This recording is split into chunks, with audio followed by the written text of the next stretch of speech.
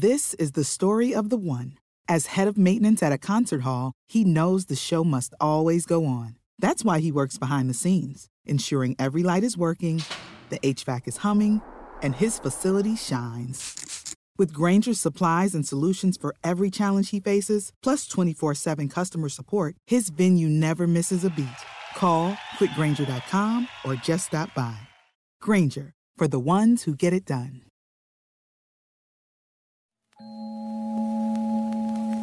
If you haven't heard about Anchor, it's the easiest way to make a podcast. Let me explain. First, it's free.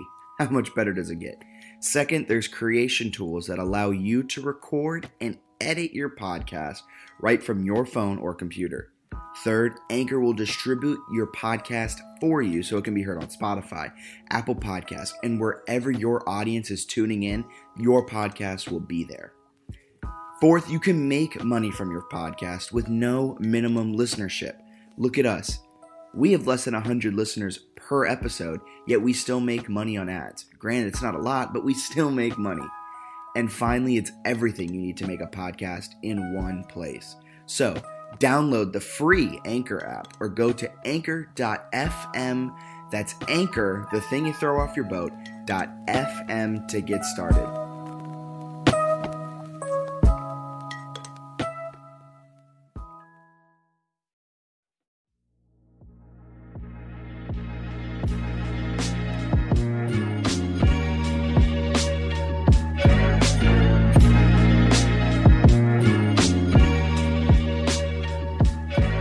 Welcome into another edition of the JMU Sports News Podcast. I am Bennett Conlin, joined by Jack Fitzpatrick. Jack, how are you?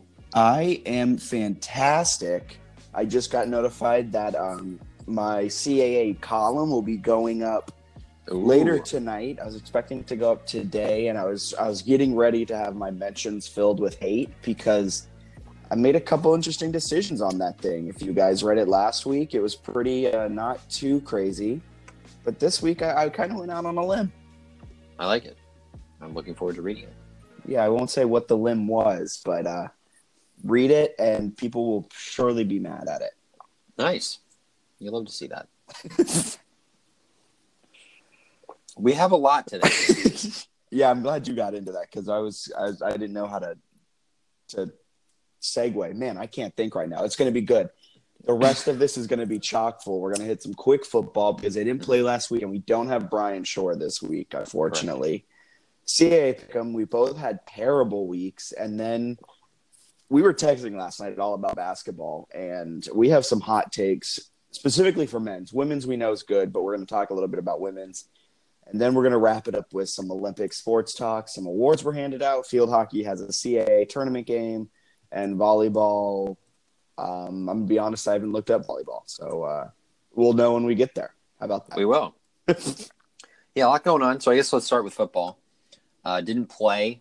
The selection committee released their seeds or whatever they would have now. JMU was 2. New Hampshire was 10, which I thought didn't make any sense. But it didn't make a lot of sense. But what a lot of people were saying is after 7, it's very subjective.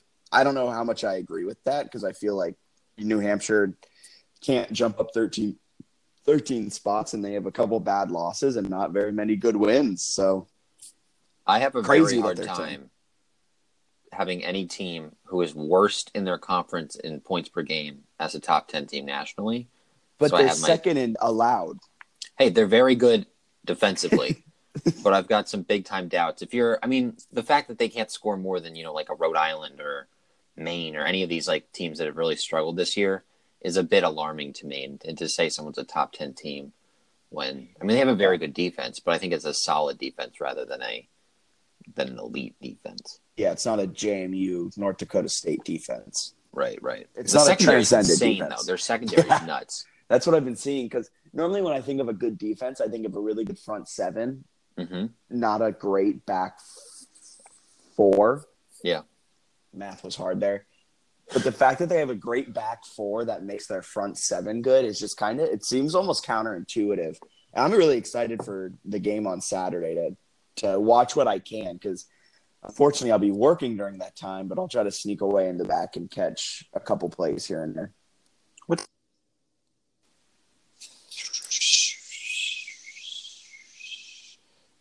I feel like he was early. But I wanted to say 3:30 because I thought that's what Kurt Signet tweeted. I want to say 3:30. Sounds right. Let me see. I'm scrolling. Oh, I'm on basketball. You are correct. You are correct. Okay. Yeah, 3:30 kickoff. A surprising Nice. top 10 matchup. And the game sponsors Glow Fiber, whatever that is. Huge. Yeah, so it's a big one. It's interesting.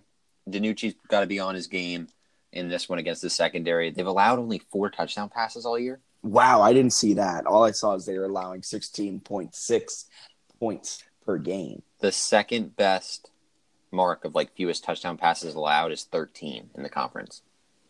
Wow. Just to give perspective on how insane they've been.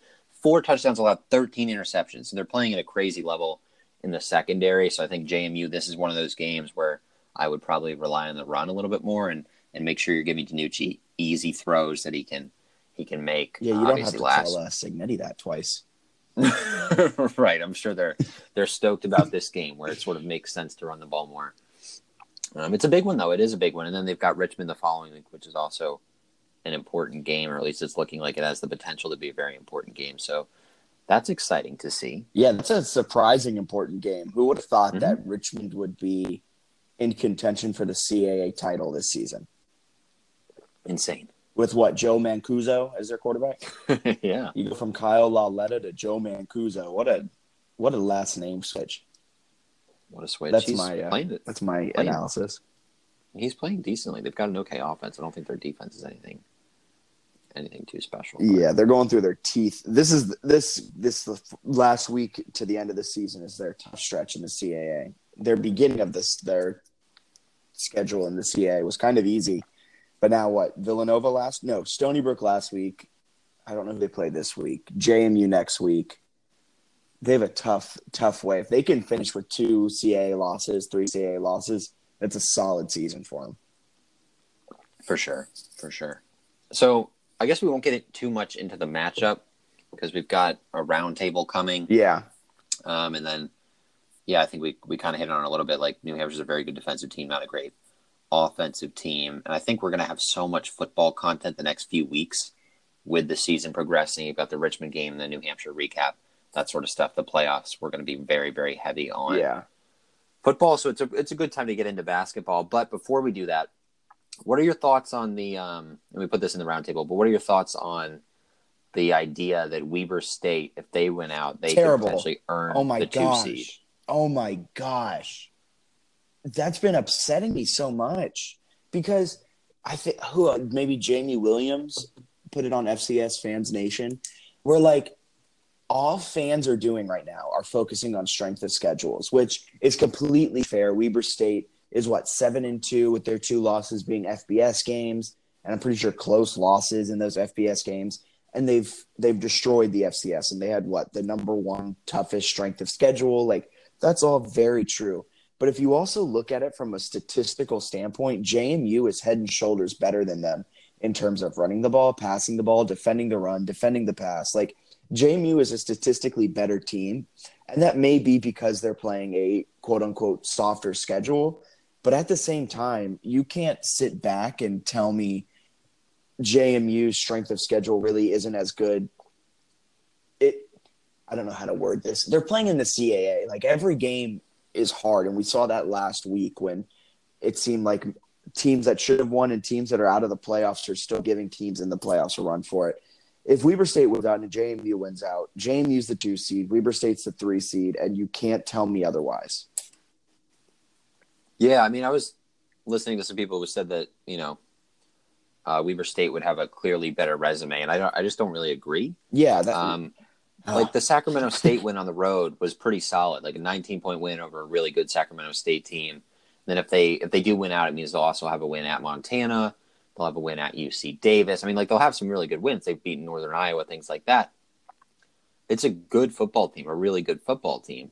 But I think people sort of are very quick to dismiss JMU's wins because some of the teams aren't as highly ranked now. But you look at it, like when they played, Elon was ranked. Obviously, they're not as good. Stony Brook was ranked in that close loss. Villanova was top 5. Towson was ranked last week. New Hampshire's ranked this week. I think like in the 20s in the polls, and then number 10 for the selection committee. Yeah, they're number 23 in the polls. I think there is something to be said for a team going into a game against JMU, like an important part of their season, getting beat up and losing, and then fading off. Like, I don't think that should be a bad thing for JMU. I think part of it is like, hey, when you play this team and you lose to them, it's probably you take a physical beating. There's also a little bit of a mental blow knowing you had a chance to knock off a top 2 team, and they found a way to beat you, sometimes dominate you.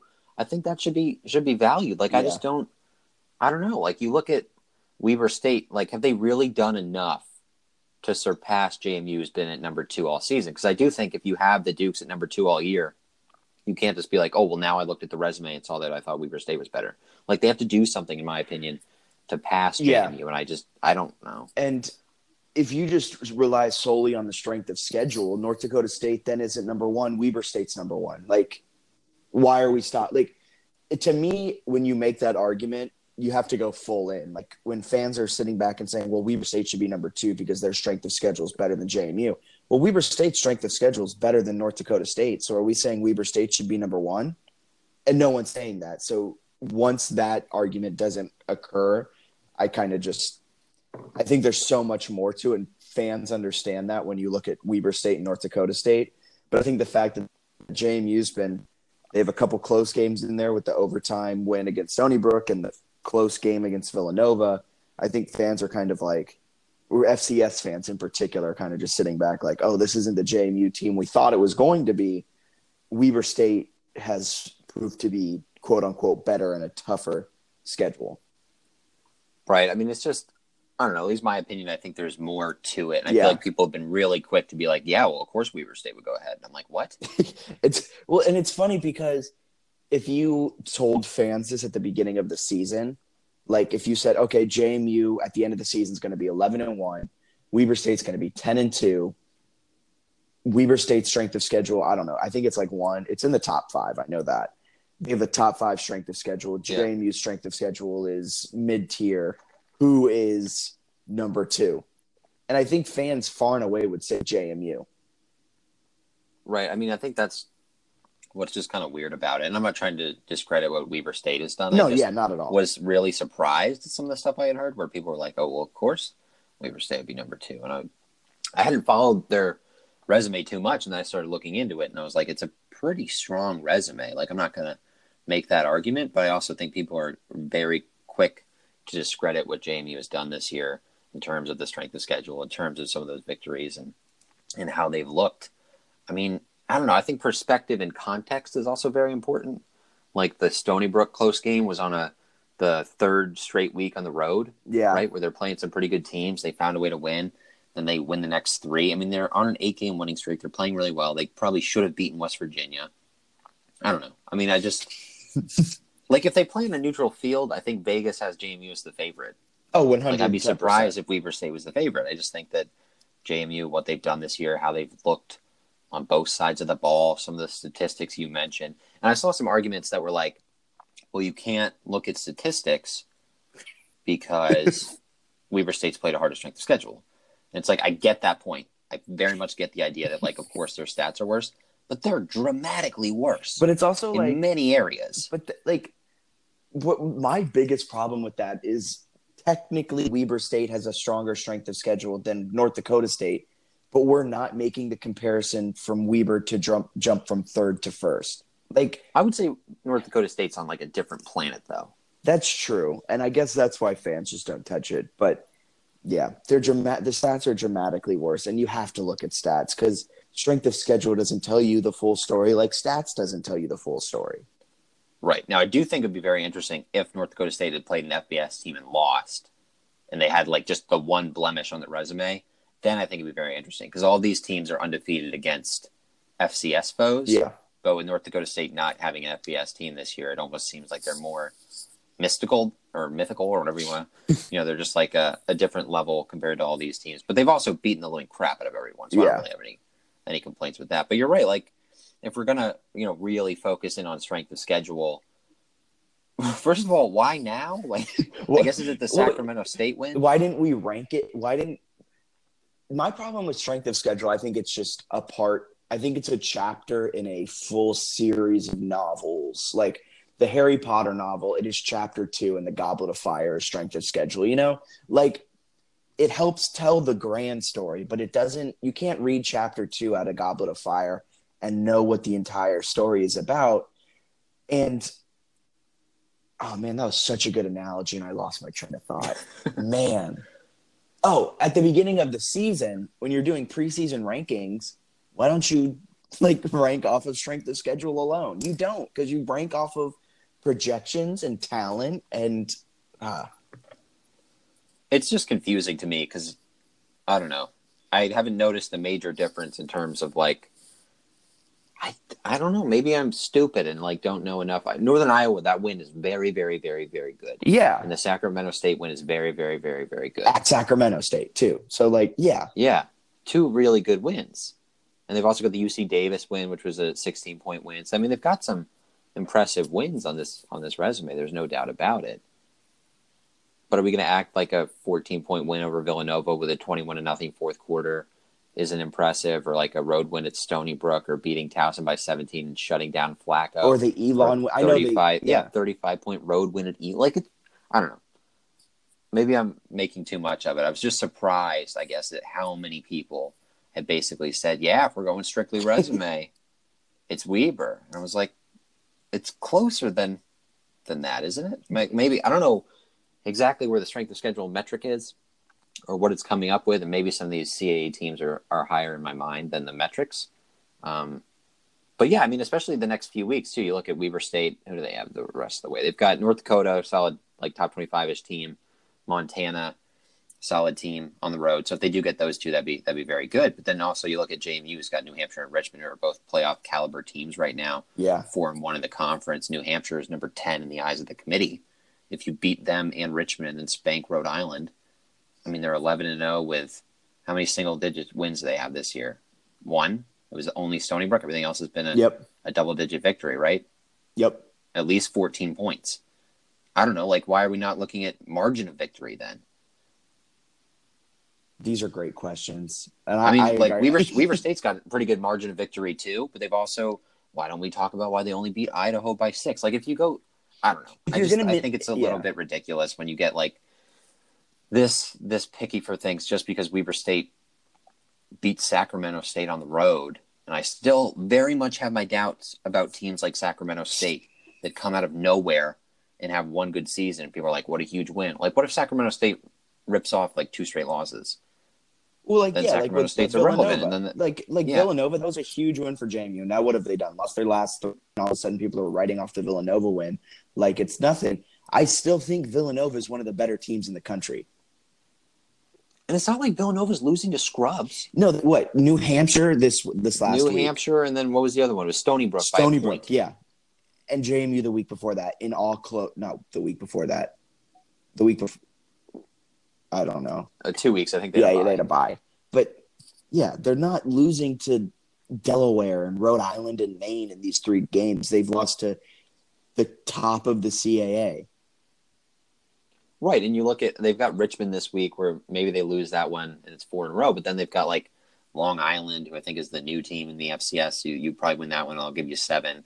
And I think they close the year with Delaware at home, which is a pretty good chance to go 8-4, 9-3.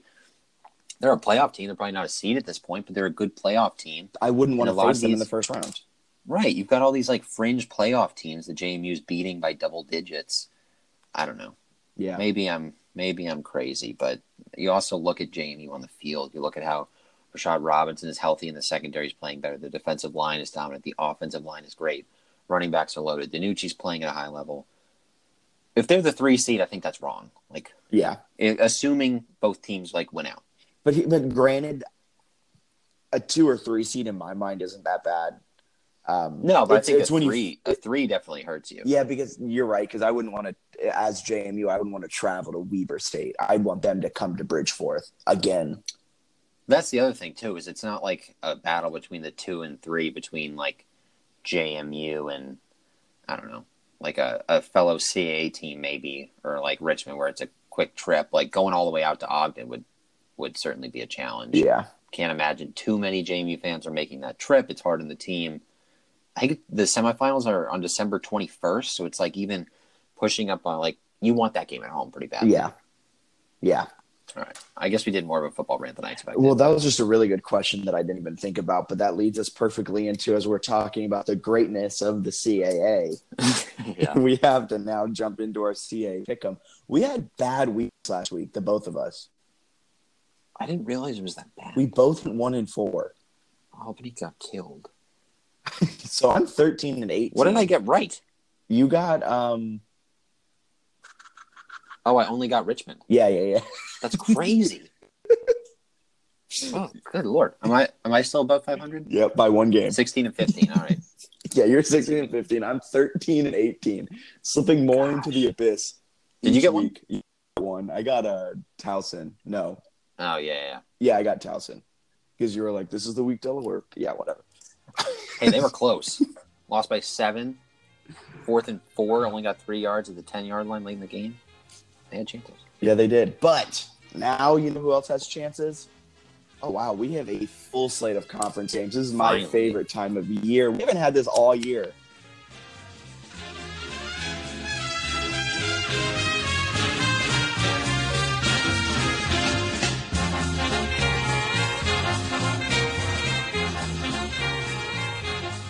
It's time for this week's Weekly Pick'em.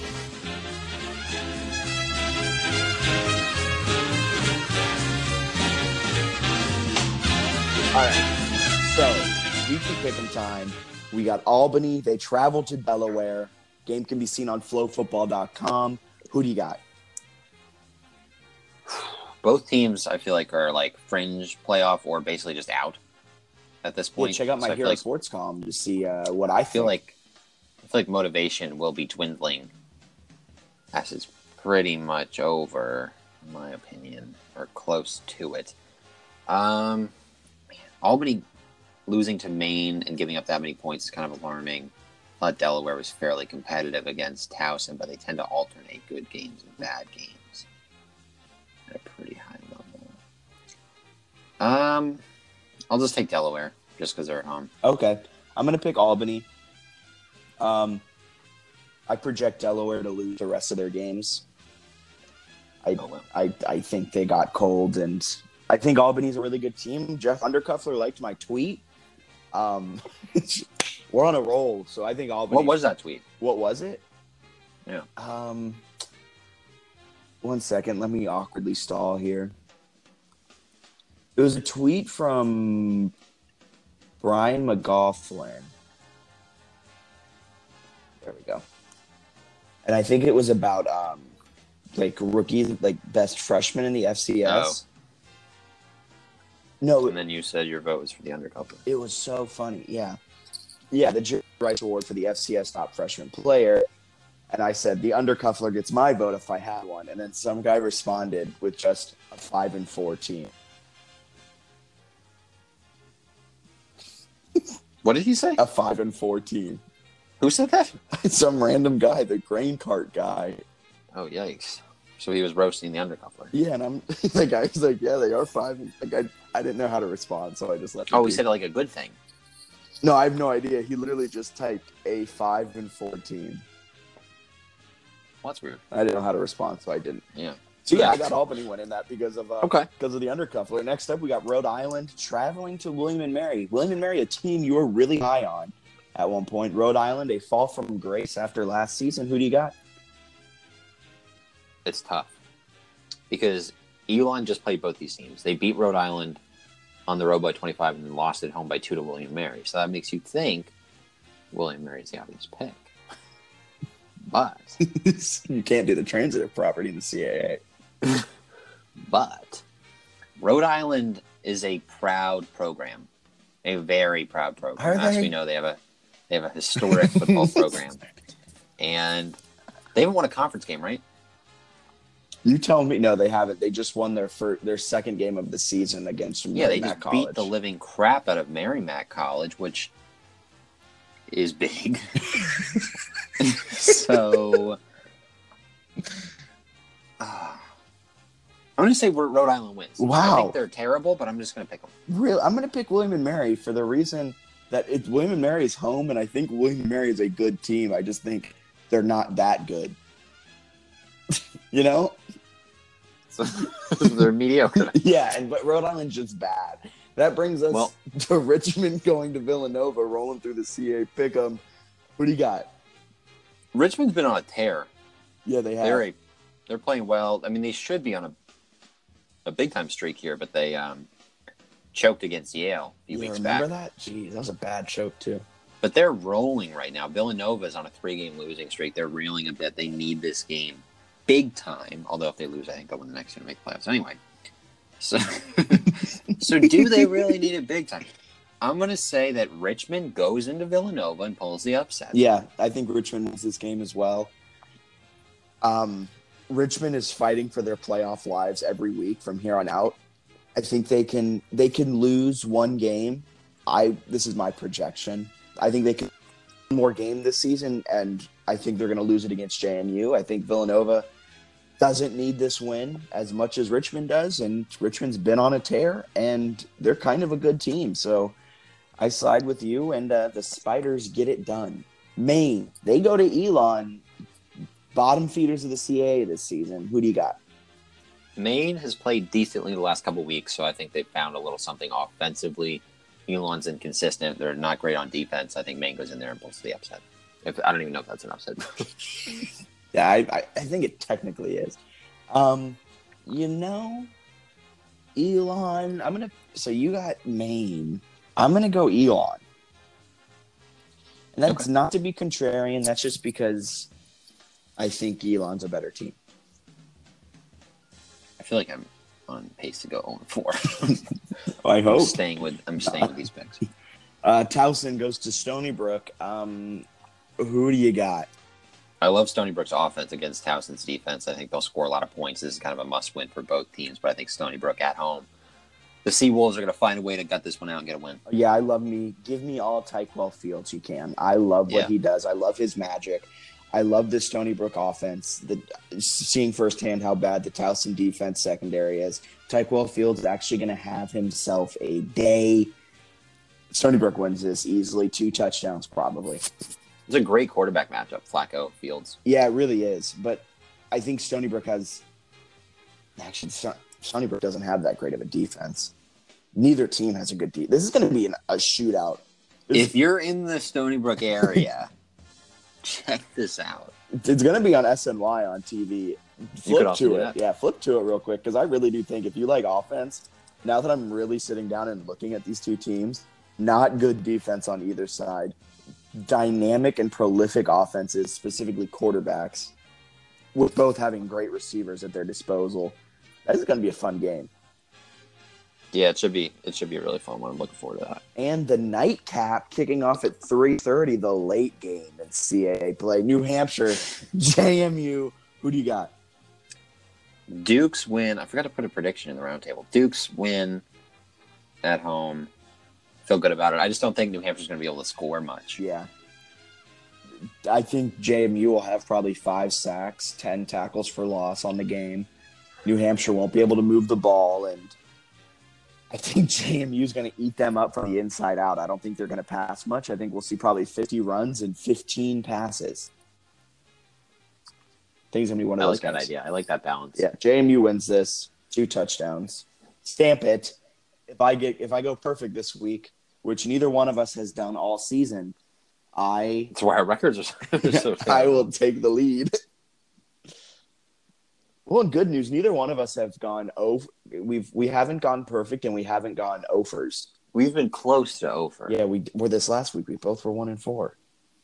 we're much closer to offers than we are. So who did I pick? Delaware, Rhode Island, Richmond, Maine, Stony Brook. Okay,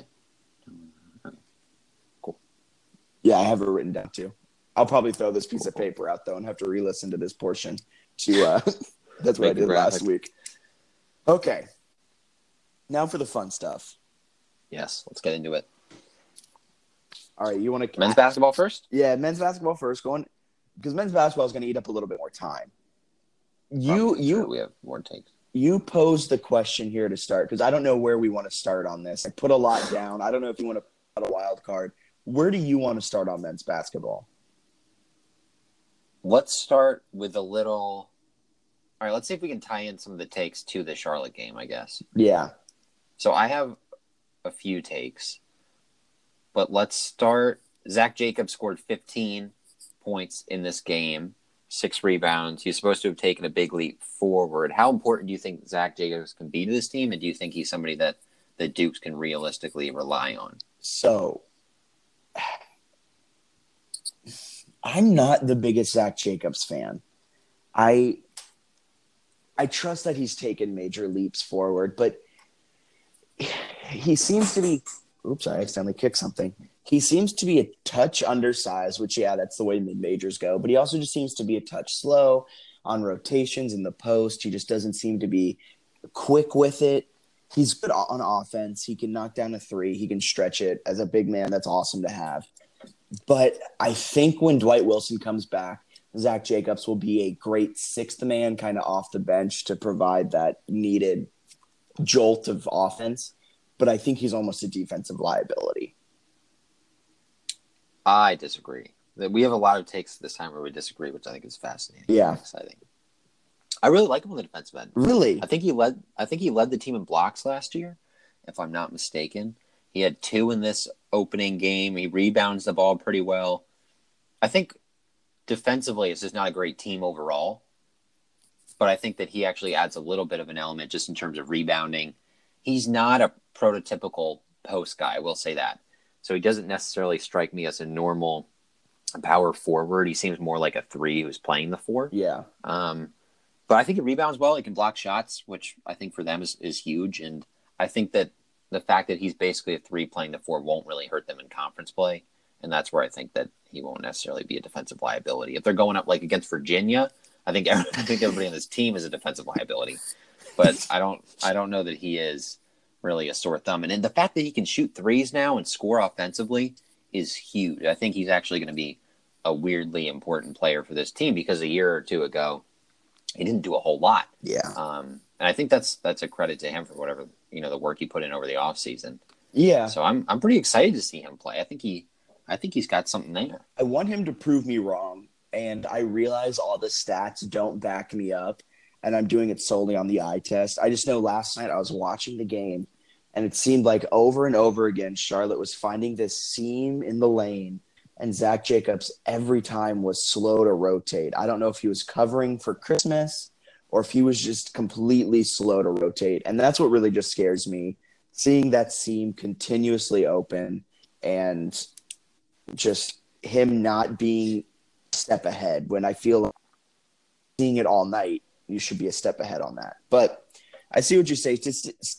Statistically, he's solid. Statistically, he'll fill up some numbers, but I think eye test wise, for my eyes, there's still some work to be done. But I'd love for him to prove me wrong. I'd absolutely love it. And to your point, I do think he does or will be a stronger defensive player with Wilson in the game if they're both in the game together. Wilson sort of fills that like clogging role in the paint, and then I think that'll allow Jacobs maybe to play a little more outside of the paint, which he'll probably be more comfortable doing. Yeah, that's a take. We talked about Michael Christmas. What do we think about the star freshman? He didn't shoot a lot, but I think he was 3 for 4 in his debut. Scored 9 points, 6 rebounds. What do we think he can be? I guess how good can he be in his career, and then what will he have this season? So this season, I feel like a lot of the offense is already going to be eaten up with Matt Lewis, Darius Banks. We said it was Zach Jacobs. He'll be an offensive piece. Dwight Wilson's going to be a solid down low offensive piece. So that's kind of the offense is almost decided for itself, And so I don't think we'll necessarily see him get a lot of shots. I think between the 4, he got 4 shots last night. That I assume that'll be roughly around what type of shots he's going to get. But I think he'll develop into a really good player. My projected 5-man lineup when this team is healthy, it's going to be it's going to be Parker at the 1, Matt at the 2, Darius at the 3, Christmas at the 4, Wilson at the 5, and Jacobs as the 6th man. I think Christmas will provide a lot of great minutes and be a good defensive guy and hit some shots when needed. But I forgot about Parker. He was fantastic last night. He's another offensive centerpiece. But yeah, I just don't think offensively there's a lot of room for him to get his shots up in a game. Yeah, I mean, it's going to be interesting to see how it develops. I think that I wouldn't be surprised to see them use Christmas as the sixth man. I think that'll be the question, whether they do Christmas or Jacobs.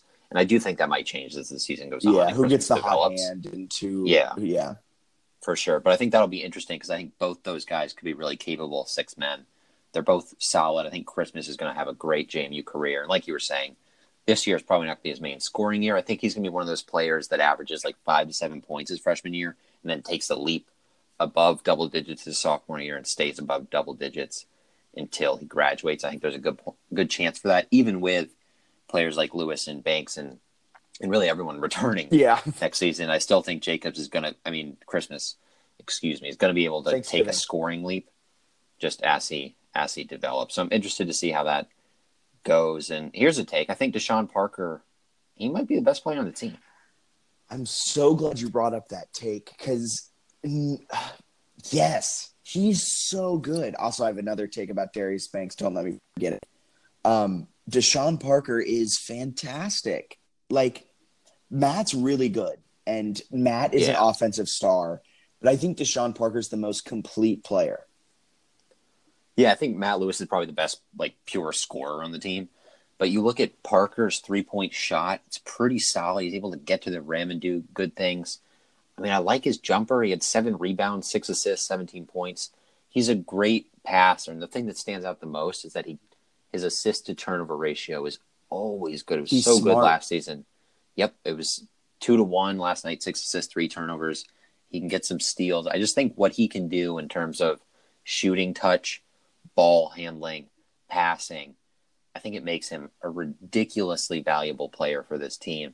And it makes Matt Lewis better because Matt Lewis doesn't have to be the primary ball handler all the time. And clutch. He hits big shots when it's needed. Yeah. He doesn't look like a sophomore. Last year he didn't look like a freshman.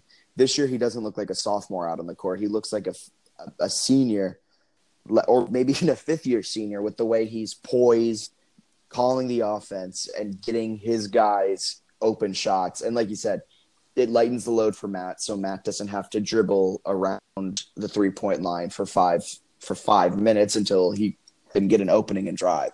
So Deshaun Parker is, I think, the X factor and also the best X factor you'll find in the CAA. All right, let's move to your Darius Banks take. Not really a take. I realized as I was thinking this over, but he only had 18 minutes last night. Does that surprise you? I thought he'd be up there in the 30-minute upper 20s. The 2 freshmen, Javis Harvey and Julian Wooden, had more minutes than Darius. He had 4 fouls. So he got it. I didn't see that part. Thank you. Where is that? That was because it's next to rebounds, which makes absolutely no sense to me. Oh, yep. But no, I was watching part of the game and I was also like, why are they not playing Banks? And then I saw the foul total and I was like, well, I think this moves me into my other take though. I was very impressed that they were able to win a game without Dwight Wilson, with Banks in foul trouble, that they trailed by 12. I feel like that's a game they normally would have lost. There's still a lot of concerns, but I think winning this game was actually pretty important. And they shot 12 of 28 from the free throw line. Which is just abysmal. Mind-boggling. They had games last year where they would shoot like 35 free throws and go like 90% from the line. Yeah, they were good last year. And Matt Lewis was 50%, 7 of 14 from the line. 3 for 5. I think this is, man, that's got to be his career worst. It's almost a good sign just because Lewis is like an 80% career free throw shooter. I don't think this will continue. You look at, all the guys missing. Deshaun Parker was 0 for 2. Christmas was 1 for 3. Zion Dobbs was 0 for 2. The team's not going to shoot under 50% from the free throw line like ever again, especially Lewis shooting 50%. So I think the fact that they won it without Wilson, they shot free throws horribly. They were down 12. Banks was in foul trouble, and they still found a way to win. I don't know. I want to pump the brakes a little bit because they beat Charlotte by 5 at home. Yeah. But I think there's a lot of potential with this year's team. Yeah, I'm gonna pump the brakes hard too because last year they jumped out to a 4-0 start to the season, and I remember Like I was very high because they won on a buzzer 3. beater against ECU and they beat Charlotte and all of this great stuff. And I'm just gonna pump the brakes because I saw a lot of bad last night, and I am excited Let's about talk this about the season. bad. But their free throw struggles were terrible. Their defense was abysmal at points. Yeah. Like, so you had when I turned on the game, I think there's 17 minutes left in the first half, and they were up 1. I literally blink, and they're down 12, and they haven't hit a bucket in like 7 minutes of game time. It was bad. Like their defense couldn't adjust in game, which worries me for later down, and that's been a problem for this entire Rowe era. And another problem in the Rowe era has been these long times of no points. Both of them showed their heads last night.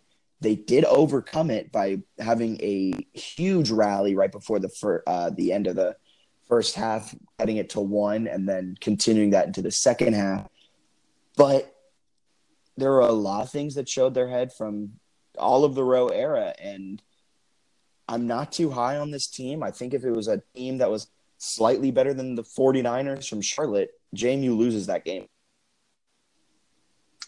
Yeah, I mean, it's interesting because I've got a couple things that sort of stand out to me when looking at this team. The defense is certainly one of them. I think they need to get better defensively. The one positive there, I guess, if you want to look at like glass half full, is that they basically had a 7-man rotation because Zion Dobbs only played 4 minutes, and 3 of those players were freshmen, who I imagine will get better defensively just given reps in games against collegiate athletes. So I think that'll help a little bit defensively. But the one concern that I have, and I don't think this really changes with Dwight Wilson a whole lot, they play their guards so many minutes. Yeah. They played Matt Lewis and Deshaun Parker 38 minutes last night. That's not good. I don't see how it's sustainable. And they did that a lot last year where they would play Lewis like he averaged 36.3 minutes per game. Yeah. I just don't know how that'll work long term. And that's where I do think they need somebody like Dobbs to kind of step up in the backcourt, or even like Quinn Ritchie, who didn't even play in this game. Can they have a guy who can come in and just make it so Lewis plays under 35? Like, there's got to be a way. Same with Parker. Yeah, I don't know that it's sustainable because when you're a CAA team, the whole goal really is to make it to the conference tournament healthy and playing well, because you need to win those conference games to get the NCAA tournament, which is the main goal. Obviously, if you win the conference in the regular season, you get the automatic NIT berth, which for this team would be a pretty big deal. But at the end of the day, everybody wants to make the big dance. And to do that, you have to win the conference tournament because this team is certainly not getting an at-large bid. And I don't think it makes any sense. I do think they have like a week off after the last game of the season, but I don't know that it makes any sense to play them this many minutes. I know they're really important. I know they need to be on the court. But I think at some point you've got to get guys like Dobbs or someone else in there and just find ways to limit the minutes played of Lewis and Parker. Yeah, 38 minutes is way too high. Like, yeah, and when you get into conference play where you're playing 2 games on a Thursday, Saturday? Is that how conference goes? I think it's Thursday, Saturday, yeah. If you're doing that, like I just feel like it's Thursday, Saturday. You just take down the tread on their tires, to use that cliche, so quickly, and all of a sudden they're sputtering at the end of the season. I think we kind of saw that with Stuckey Mosley in his last 2 seasons. With JMU, just seemed like at the end of the year he was tired and he was missing shots he normally made and he wasn't as quick and all of this stuff. Because 38 minutes a night where you're running a couple miles on that court takes a toll on you quick. And looking at their roster, you said Quinn Ritchie, Anthony Pinkard, just scrolling through. Some of these guys need to start either move around how they play, because Javis Harvey's a guard, so maybe he was really in the spot of Darius, but just maybe even try different lineups. Go big to get him off the floor. When you get Dwight back, go Dwight Wilson, Zach Jacobs, Michael Christmas, and then you could kick guard off for a 5-minute stretch, something. Right. They definitely might be able to be more creative once they get Wilson back. And I know Flowers has been a little banged up too, another forward. So that might help when they get them healthy. It's just, it's surprising to me, and I don't want to read too much into the one game, but I mean, it's been a trend under Rose that they play Matt Lewis and Deshaun Parker a lot of minutes. So I don't know. I think that that's something that they can continue to work on, just because a fresh Matt Lewis is a very scary thought for opposing defenses. And I think that's something JMU should prioritize, especially in the non-conference, because as crazy as it sounds, like, it just doesn't matter. It just doesn't matter. It's all about getting prepared for conference play. Like, at the end of the day, they're going to lose some non-conference games. They're also going to win some. Like, the overall record is going to pale in comparison to the conference record. Like, this team will be judged on what it does in the CAA this season. Yeah. So that's why I would use these games, and maybe the season opener is a little different because you really want to get off to a 1-0 start or something, but like, I imagine Virginia's going to crush them. So if that happens, like, you got to get the freshmen in there just to give them minutes. Yeah.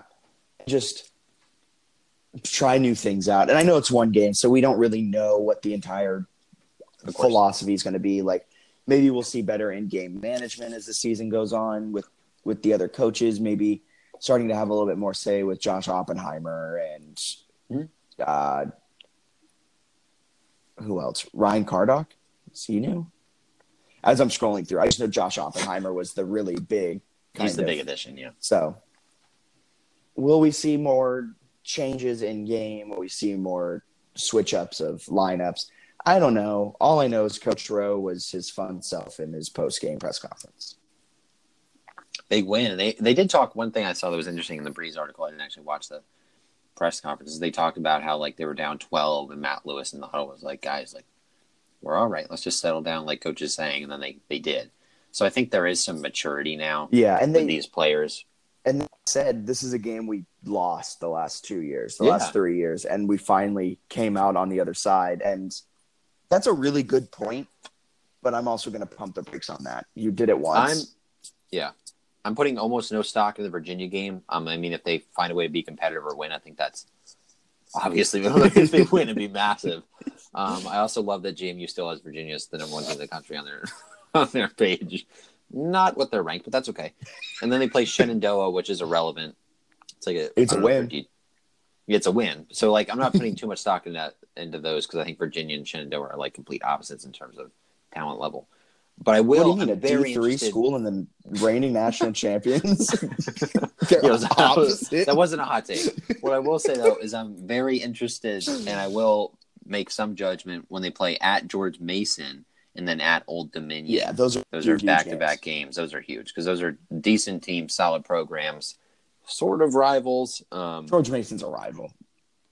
Braxton Keefe for Virginia last night, he said something. I was talking to him for the Daily Progress, and he said, I think he said JMU was like an in-state rival or something. And I was like, that is so nice of you. Thank you. Yeah. I'll have to find the exact quote. Oh, wow. You know what JMU's current streak is right now? Win one. Against UVA. Sorry, I didn't say that well. It's got to be a lot of losses. They've never beat UVA. They're on a 10-game losing streak dating back to 1977. Wow. I mean, if they keep it within 20, I think that'd be good. Yeah, Yep. I just don't know how Virginia is so stacked in the front court, and JMU's going to be without Wilson, and so they're going to have like Zach Jacobs guarding Mamadi Diakite, which sounds like it's going to go poorly. And also, like, I think as a JMU player, like, they sat at home and watched these guys on TV. Like, you know what the basketball team was doing. They all gathered around and they were like, let's watch the national championship. And they watched Diakite and Hunter, and the senior classes all, of course, graduated. But they watched Clark. I can't pronounce his first name. I'm sorry. Kihei. Yeah, Kihei Clark. They watched them all during March Madness last season, and now they're matching up with them. I really wish we had a player on so I could kind of ask, is there a star element to it? But I don't know. There's got to be a little intimidation factor. It's the first game at JPJ since the national title. It's going to be a pretty crazy atmosphere, too. And I think I'm probably wrong. I think Jacobs might have to guard Jay Huff, who's 7'1", because he's the center and they won't have Wilson. So Michael Christmas might be I think Christmas was technically the 5. So that's even funnier. A Was he? freshman against a 7. Well, it's like 6'6" versus 7'1". Like, I mean, it's not. It's going to be very challenging just because they don't. We need to bring Alex Scholes back. Yeah, Jeez. exactly. He would hold his own against Jayhawk. Good lord. But no, I mean, it's going to be a really tough game. But I'm not putting too much stock into that or the Shenandoah game. I think after that we'll learn a little more. And then they've got big rival Coppin State. They beat in overtime last year. Coming to town 26. So, yeah, I mean, I'm interested to see how that goes and maybe the rest of the non-conference a little bit. I don't know. They have at Radford and at Fordham. I'm interested to see if they respond at Fordham because last year they got the living snot kicked out of them. So we'll see if that's better. But then really this is just a team that will determine how good they are based on conference play. So the goal should just be to get experience and get reps really in non-conference. Yeah. So last two questions on men's basketball. I'm going to kind of loop them into one. Expectation. Oh, wow. My voice did not just crack right there. Wow. So your expectations for the season as a whole, they were voted, fourth in the CAA media preseason poll. So that, and then kind of also how hot and how quick does Rowe's seat get this season, if at all? I'd be very surprised, actually, if they move on from him after this year. I think they're going to be decent. I think they need to win at least 15 games. I guess that would be, like a 1-win improvement. But I think they need at least 15. I think they sort of need to contend to push 20 wins. I know I was just talking about how the non-conference games don't matter if they win or lose. But I think the total wins is important a little bit, but more so the conference total. I think if they can go above 500 in conference, that's really important. I think if they can finish in the top half of the CAA, that's very important. And those are kind of my expectations. I think they should be a top half of the conference team. I think they should probably be 9-9 or better in the CAA. And I think even if they are getting young players experience, they should beat like Shenandoah. They have New Hampshire, Coppin State, and East Carolina at home, all very winnable. Then Radford, Charleston Southern, and Fordham to close it out. Aside from Virginia, they should have a chance to win every non-conference game, even at ODU and at George Mason. I think they have a chance to be competitive in those games. So, yeah, I think they should probably push 20 wins. I think they should have 9 or more conference wins. And I think if they do that, which I think they'll get close to, I don't think there's any chance they move on from Rowe, considering they return pretty much everybody next year. Yeah, so I think they're going to be defeated. I think Rowe will get a statue outside of New Convo. Huge win over Virginia. No, I think, kind of like what you said, the top half in the CAA team. Top third would be ideal. Mm-hmm.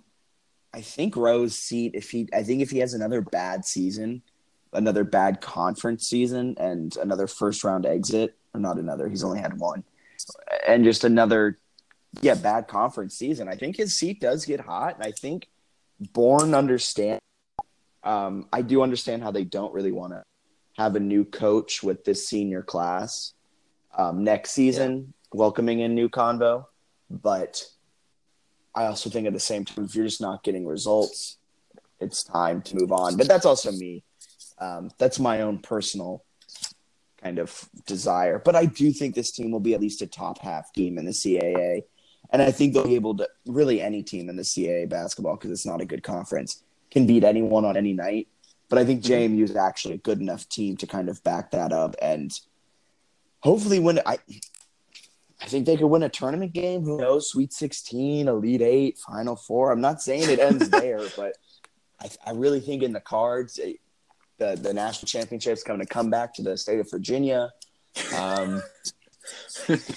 Stop this madness. I am interested. I like that. Yeah, I think they'll win a tournament game and then just keep going and going. No, I mean, it's like the Energizer Bunny. To see, I think it's. I don't want to. I think they probably need at least a CAA semifinal in one of the next 2 seasons, at the very least. And it's hard because I was a pretty big Rowe critic last year and maybe even the year before. Yeah, we both were. But I kind of like what he's doing with the team. I kind of like that he added new coaches who are. Honestly, I think he probably might think they're better coaches than he is. Like I think I hope so. Pretty open about his coaching ability, but he also knows he's a good recruiter who understands the game of basketball pretty well. And I think he's got a lot of potential. they're also not paying him like anything. Like he's paid not that much in comparison with CAA teams, which makes it hard to really ask him to do anything crazy if you're not going to, ball out for a coach. So I think that his personality is great. I think that his recruiting is really good. So I think there's a ton of potential there. But they need desperately, JMU, to have this program stop lagging behind the other ones. You've got football that's constantly contending for conference championships and making deep postseason runs. And they bring really the whole JMU community together. They come out to games. They get excited about playoff seeding. They're talking about all this stuff. You look at all the chatter around JMU football. It's constant. I think there might have been more chatter about JMU football's seeding than there was about the men's team winning the season opener. Yeah, like the men's basketball team winning the season opener. And that's something that I think they really need to change. Because you look at even like softball, and I don't think it's necessarily a bad thing. I think it's great that softball gets all the buzz that it does, and women's soccer and men's soccer. But when your men's soccer team is generating as much, if not more buzz than one of your revenue-producing sports where you've just you're building this massively expensive arena, that is a tremendous problem. Yeah, and I mean... So at some point, they need to fix that. Yeah, and if you just look at our own tweets on JMU Sports News, so last night you tweeted the highlight reel of JMU winning. That had 27 likes.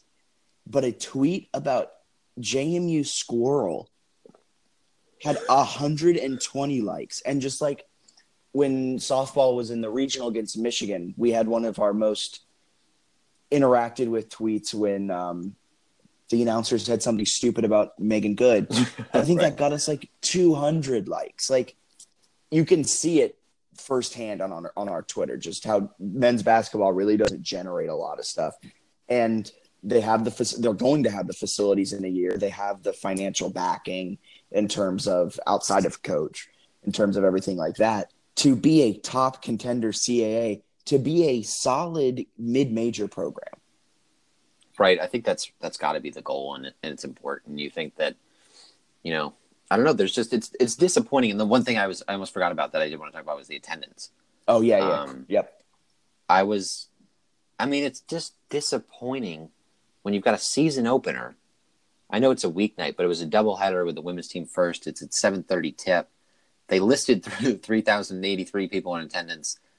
I think they might have counted some seats for that. I don't know that it was really 3,000, but it's just disappointing because it's a building that certainly fits a lot more than that.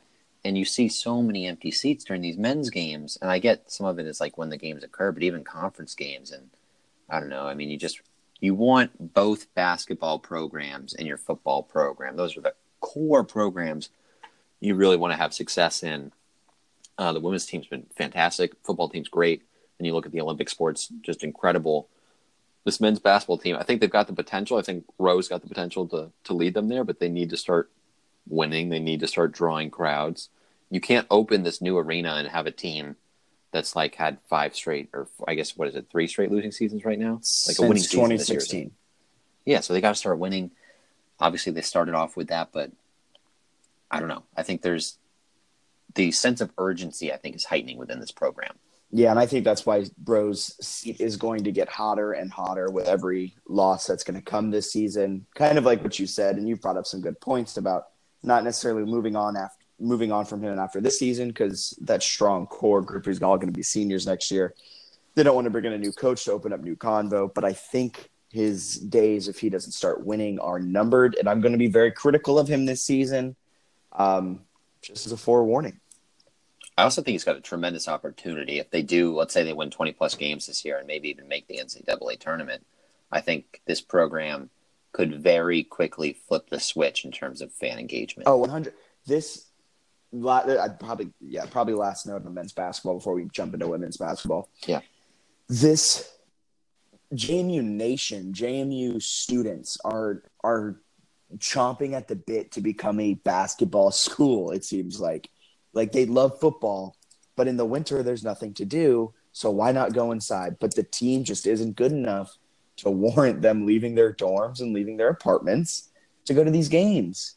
But if they become good, all of a sudden I think they're going to have a crazy student section, and it's going to be a raucous atmosphere. They want this team to be good. The students want this team to get their support, but they have to earn it. And if this is a somewhat decent team, the conference championship this year is in Washington, D.C., and JMU fans will 100% show out if there's an opportunity for this team to win a conference title. Yeah, if they're going to be a first-round exit, no one's going to travel. But if there's talk they might make it to the semifinal finals in the CAA tournament, I guarantee you JMU Nation, because there's such a large contingent in Nova, will just come out to the games. It's exciting. I think there's a lot of potential there. Obviously, we're pumping the brakes a little bit, but they have chances this year. They've got road games, like we said, at Mason, at Old Dominion, at Radford. If they're able to win some of those going into conference play, they can start the buzz a little bit. The other issue is JMU might legitimately play football until the Dukes are like 4 or 5 conference games in basketball-wise. So it'll be certainly hard to draw too much attention if the football team keeps winning, just because, it's kind of a football-crazed campus at the moment. Yeah, 100%. That leads us into women's basketball. Big-time win last night. I kind of have a hot take for you. Go. Oh, you want to just jump off right on it? Yeah, just do the hot takes. I think Coach O's seat's kind of warming up a little bit. That's no.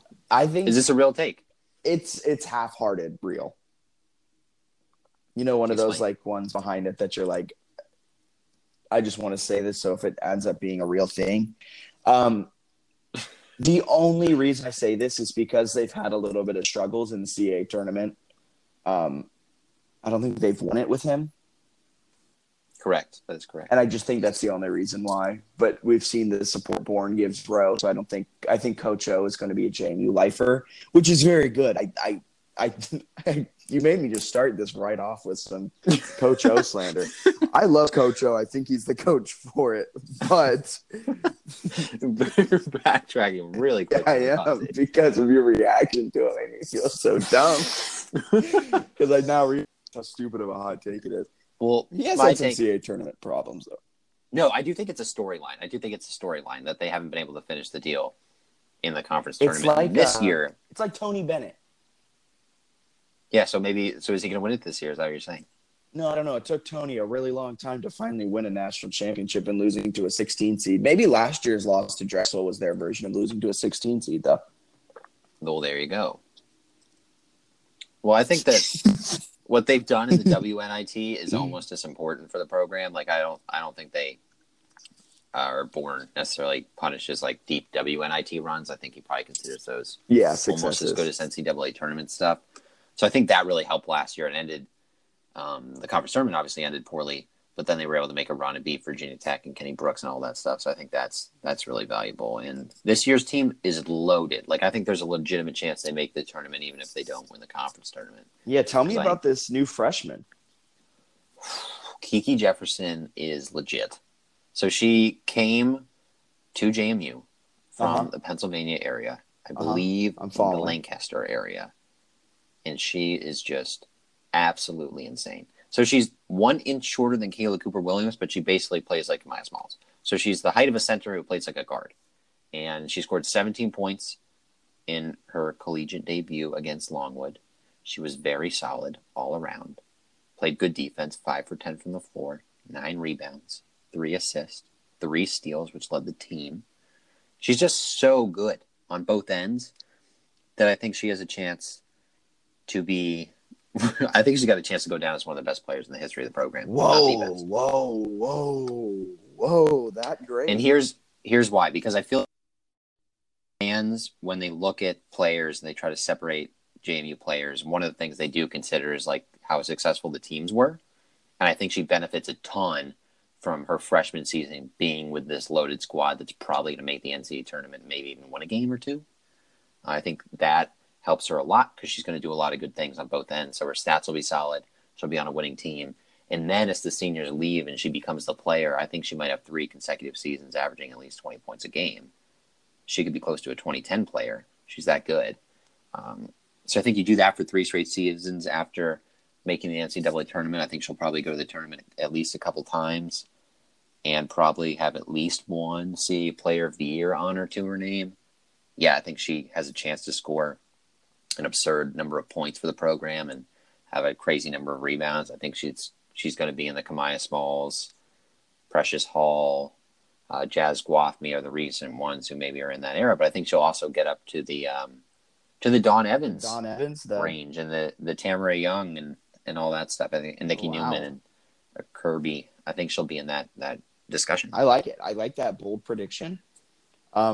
Just looking at her stat line, fantastic, and I'm excited to see what she does. I think this team is loaded with Kamaya, Lexi, Kayla Cooper-Williams, Madison Green, Jackie Benitez, Kiki Jefferson, Devin Merritt, Nikki Oppenheimer is what I've heard is a sharpshooter. I mean, she was only 2 for 8, but she chalked it up 8 times.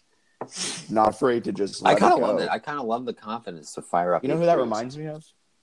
Benitez. She only played 7 minutes. Okay, so when I saw that, because I was about to bring that up and be like, so Jackie only had 7 minutes. I was like, oh, but how many fouls did she have? 0 fouls. So I'm not really sure. I think Kiki is pushing Jackie out of the go-to, and I think she's still going to play. I do too. There's no way. I just think the game got so out of hand so quickly that Nikki, Jay, and Eleanor got a lot of minutes. Yeah. And that pushed Jackie out, and Kiki got a lot of minutes.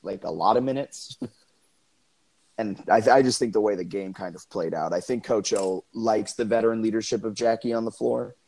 I think Madison might, but then again, who would you play that the 1 if?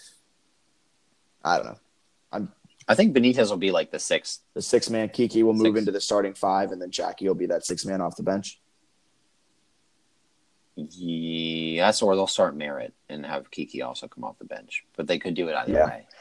Depends on if they want to be big or not. I think they have a lot of. Well, Kiki's big. Kiki's an inch shorter than Kayla. She is, yeah. So she could certainly play that area, although she probably has a skill set that's more like a guard. She's got the crazy versatility. It was interesting because Coach O went on the Jamie Sports blog podcast and talked, and he was like, the one problem is like, my team's so good, I have to figure out how to get everybody minutes. And it's a great problem to have. But yeah, I think it'll be interesting to see how he actually figures out the lineup and works to get that going, because there's not really anyone on the team who doesn't deserve minutes. I mean, it's a loaded roster with crazy talent. The seniors are good. I think the sophomore class is ridiculously underrated. Is that the class would that be Madison Green, Eleanor, Jalen, and Nikki? Yeah, it's a really good class. A lot of talent there. And then they have Brianna Tinsley, who is sitting out this year, but she's a transfer guard from Virginia who becomes eligible next year. Then I guess Casey Irvine's also in that sophomore class. She hasn't played a ton, but some depth at the forward spot. I think that core next year is going to be really good. You're going to have Madison Green at the 1. Maybe you put Oppenheimer at the 2 and like Eleanor at the 3 or something like that, and get a little creative with where you put Kiki Jefferson. But it's a loaded team. I'm interested to see how they do moving forward. I think that I would be very surprised if they don't make the NCAA tournament this year. Here's the wild thing that I'm going to say, too, another hot take. So we mentioned how Kiki can go down in the likes of Kamaya, P. Hall, and Guathme. I think Madison Green has the potential to do that. She won't be best pro. I don't think she'd get to the Dawn Evans, Tamara Young, Nikki Newman stage like we think Kiki can. But I think Madison can go down as one of a very solid player of this era. She has kind of the peskiness of Logan Reynolds, but the shooting ability of not Logan Reynolds. She's a really good shooter. So I think, and she kind of benefits from the fact of learning under Logan for a year, playing then with Kamaya for a year as the full-time starter, and then the team kind of almost becomes her own for 2 years with Kiki Jefferson there with her and with that solid class. But her being the 1, she'll kind of be almost like the quarterback of the team.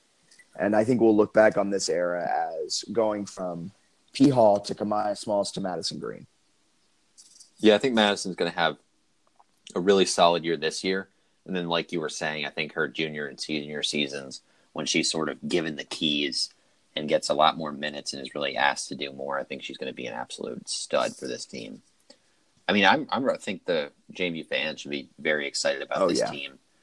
because they are loaded, and they also bring in Maryland, St. John's, Liberty to the Convocation Center. The Maryland game is going to be awesome. Liberty. Exactly. The Maryland one is huge, though, and that's a fun one because they've got a doubleheader again, but this time the men open up with Shenandoah, and then the women's team sort of is the nightcap with Maryland. That's going to be a fun game. The CAA is going to be they're going to rout the CAA. I don't think there's meant much more we can talk about with women's basketball, though. I mean, this team's going to be really good. They showed that last night. Kamai is going to be fantastic. This team is really, really, really good.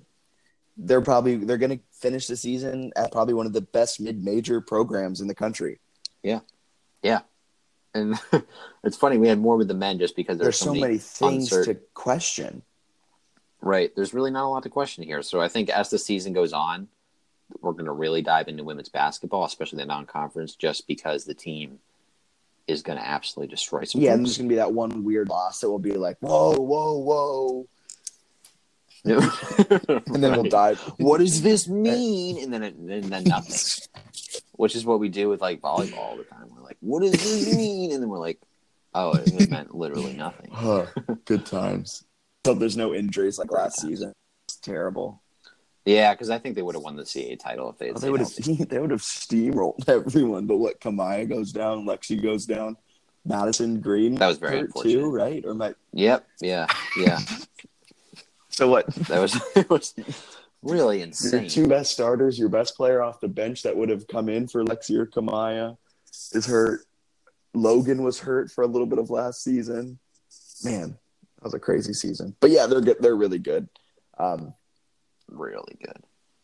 Yeah, so you just want to move into the other sports now? Yeah, let's do a quick hitter. Quick hitter, volleyball. Hit me. Spike it.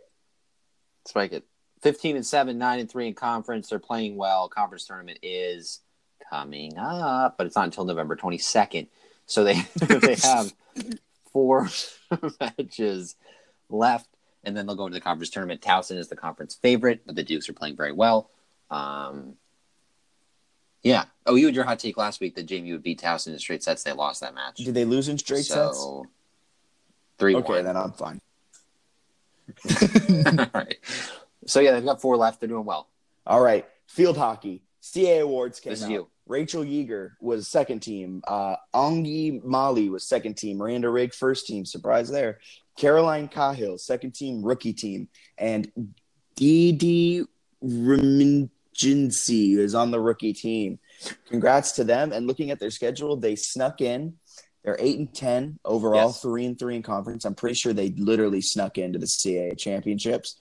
And they kick off the postseason tomorrow at 1 p.m. against number 11 Delaware. They just lost to Delaware 1-0 on the 3rd, so 5 days in between. I think the Dukes have a shot. Losing 1-0 is pretty big for them, in a good way. Big for them in a good way, and I think they'll have a shot coming up on Friday against number 11 Delaware.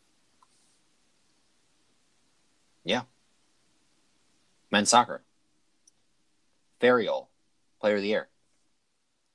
That is huge for him. Correct. Tremendous honor. There is no surprise as he scores basically all of JMU's goals. I think over they're the 2 seed, I believe, in this conference tournament that is coming up. So they'll play the winner of Hofstra Delaware on Sunday. And then there's actually a week off in between the semis in the championship. Weird. So if they happen, same with women's soccer. So if they happen to win, then we will have next podcast to sort of preview the finals. We might bring on Noah again for that. That's a good idea. Yeah, I just thought of that right now. So Noah, if you're listening, if you made it this far into the podcast, you will be getting. You're probably alone, but congratulations. Okay, women's soccer. Boy, do they know drama and do they know it well. Beat UNCW 3-2 to kick things off in the quarters. Beat the number 2 ranked Delaware Blue Hens, the Fighting Danny Roccos, in the CAA semis 3-2 in OT. I'm pretty sure they battled back from a 2-0 deficit in that one to win that one 3-2. And now there is a championship rematch of last year's Hofstra JMU matchup. Big time wins for them. We said it all season that we thought this team could kind of throw together a tournament run and just take getting hot at the right time and look at what they're doing. Big time stuff for them. I don't think they've released their awards just yet, but oh no, yes, they did. Did they announce them a long time ago? I don't know. I'm trying to. I don't think JMU didn't win any of the years. I don't think. They released them like a week ago. I feel like I totally I did too, but I remember seeing the graphics. But yeah, so women's soccer, they're on a really solid postseason run. They finished the year out kind of not limping, but went 1-2 in their last 3, but now routed off 2 big-time wins in the CAA tournament, set up for a rematch in the championship game against Hofstra. Going to be a big one. I was very surprised. I was very surprised on the first one. Yeah. Good for them. Good for those them. First 2 is impressive. Yeah, really good for them. And if they do get it done, they would have went through the 3rd seed, the 2nd seed, and the top seed to win it. So going to be a big match Saturday. And good for them that they have, 6 days to prep. I think that definitely helps them create a game plan that they'll like. I think that helps them more than it helps Hofstra. Yeah, definitely. Because Hofstra, I think they'd love to just play it because they're better, the top team in the conference. Anytime you have a chance, that's one way to say it. They're just better. So when you've got some time to prep, you can even the playing field a bit for sure. Anything happen in those other sports? Golf, cross country, track field? I think swimming's 5-0, but I don't know if there's anything else other than that. They just had their basketball pod meet. Yeah, they're pretty good. I mean, our swim and dive team's pretty darn good. Yeah, 5-0. Yes, they are. Okay. We went through the Olympic sports pretty quickly. If you have any problems with that, let us know. You can let us know by these things: tweeting at us at JMU Sports News, looking us up on www.jmusportsnews.com. You can just comment on one of our posts saying, "Wow, great content, guys. Didn't like how you went right through Olympic sports, but I doubt you made it this far." Yeah. It was a long one. This was a really long one, but we had a lot to get through, and our football rant kind of went on. Whenever we want to go short on football, we always end up going. We can't go short on football, man. It'll be middle of the off season. We'll be like, okay, we'll just touch on football, and then we're like, big recruit. It's tough. Yeah. It's tough. I'm so excited for the football pods coming up. It's gonna get so good. I hate the bye week because there's nothing to talk about. I know, and then there's a good chance there's gonna be another bye week. Yeah, but that's a fun one because that's playoffs. Then it's playoffs, and then we're getting into it. We're getting into the meat of the schedule. And we got the boys going. It's cold. It's dark. It's perfect. And exactly, they're competing for a championship. So I'm looking forward to it.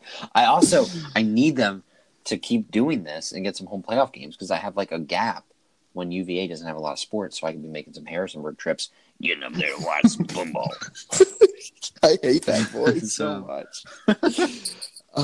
So we'll see what happens. I want to try and get that. I want to if JMU and Weber State end up playing in the semis, I want to get down there to watch that. If that happens, I will get a tattoo. What was the thing you say? Oh no, what did you say? I was like, if they beat UVA. If they beat UVA, I said I get like a Lewis Road tattoo on your chest. On my chest. Well, to make Bennett hold him to that, you can go to Twitter, like I said, our website, or type in JMU Sports News onto the Facebook search bar, and you can like us there. Be sure to head on over to Apple Podcasts or wherever you find your podcast. Leave us 5 stars and a rating. Make people think that we're the best JMU podcast there is, even though you have Greg Media's The Walkthrough and you have JMU Sports Blog. That honestly might be better than us. Hey, we're conceited. Realistically, we're the 3rd best in this market, but that's okay. But we're conceited and we think we're the best. Yeah, so for Bennett Conley, my name is Jack Fitzpatrick.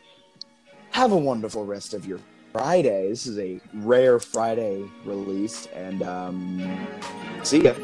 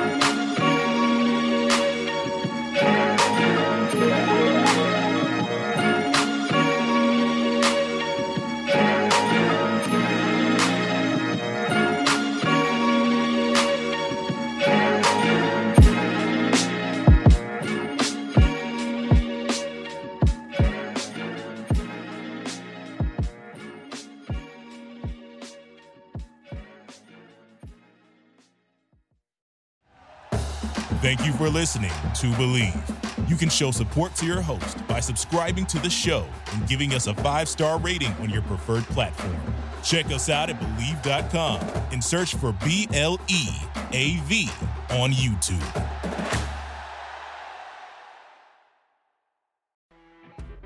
You know when you're listening to a true crime story that has an unbelievable plot twist that makes you stop in your tracks? That's what our podcast, People Are the Worst, brings you with each episode. I'm Rachel. And I'm Rebecca. We're identical twins who love true crime cases that make you say, didn't see that coming, and we hate the people responsible for them. Listen to People Are the Worst now on Apple, Spotify, or wherever you get your podcasts.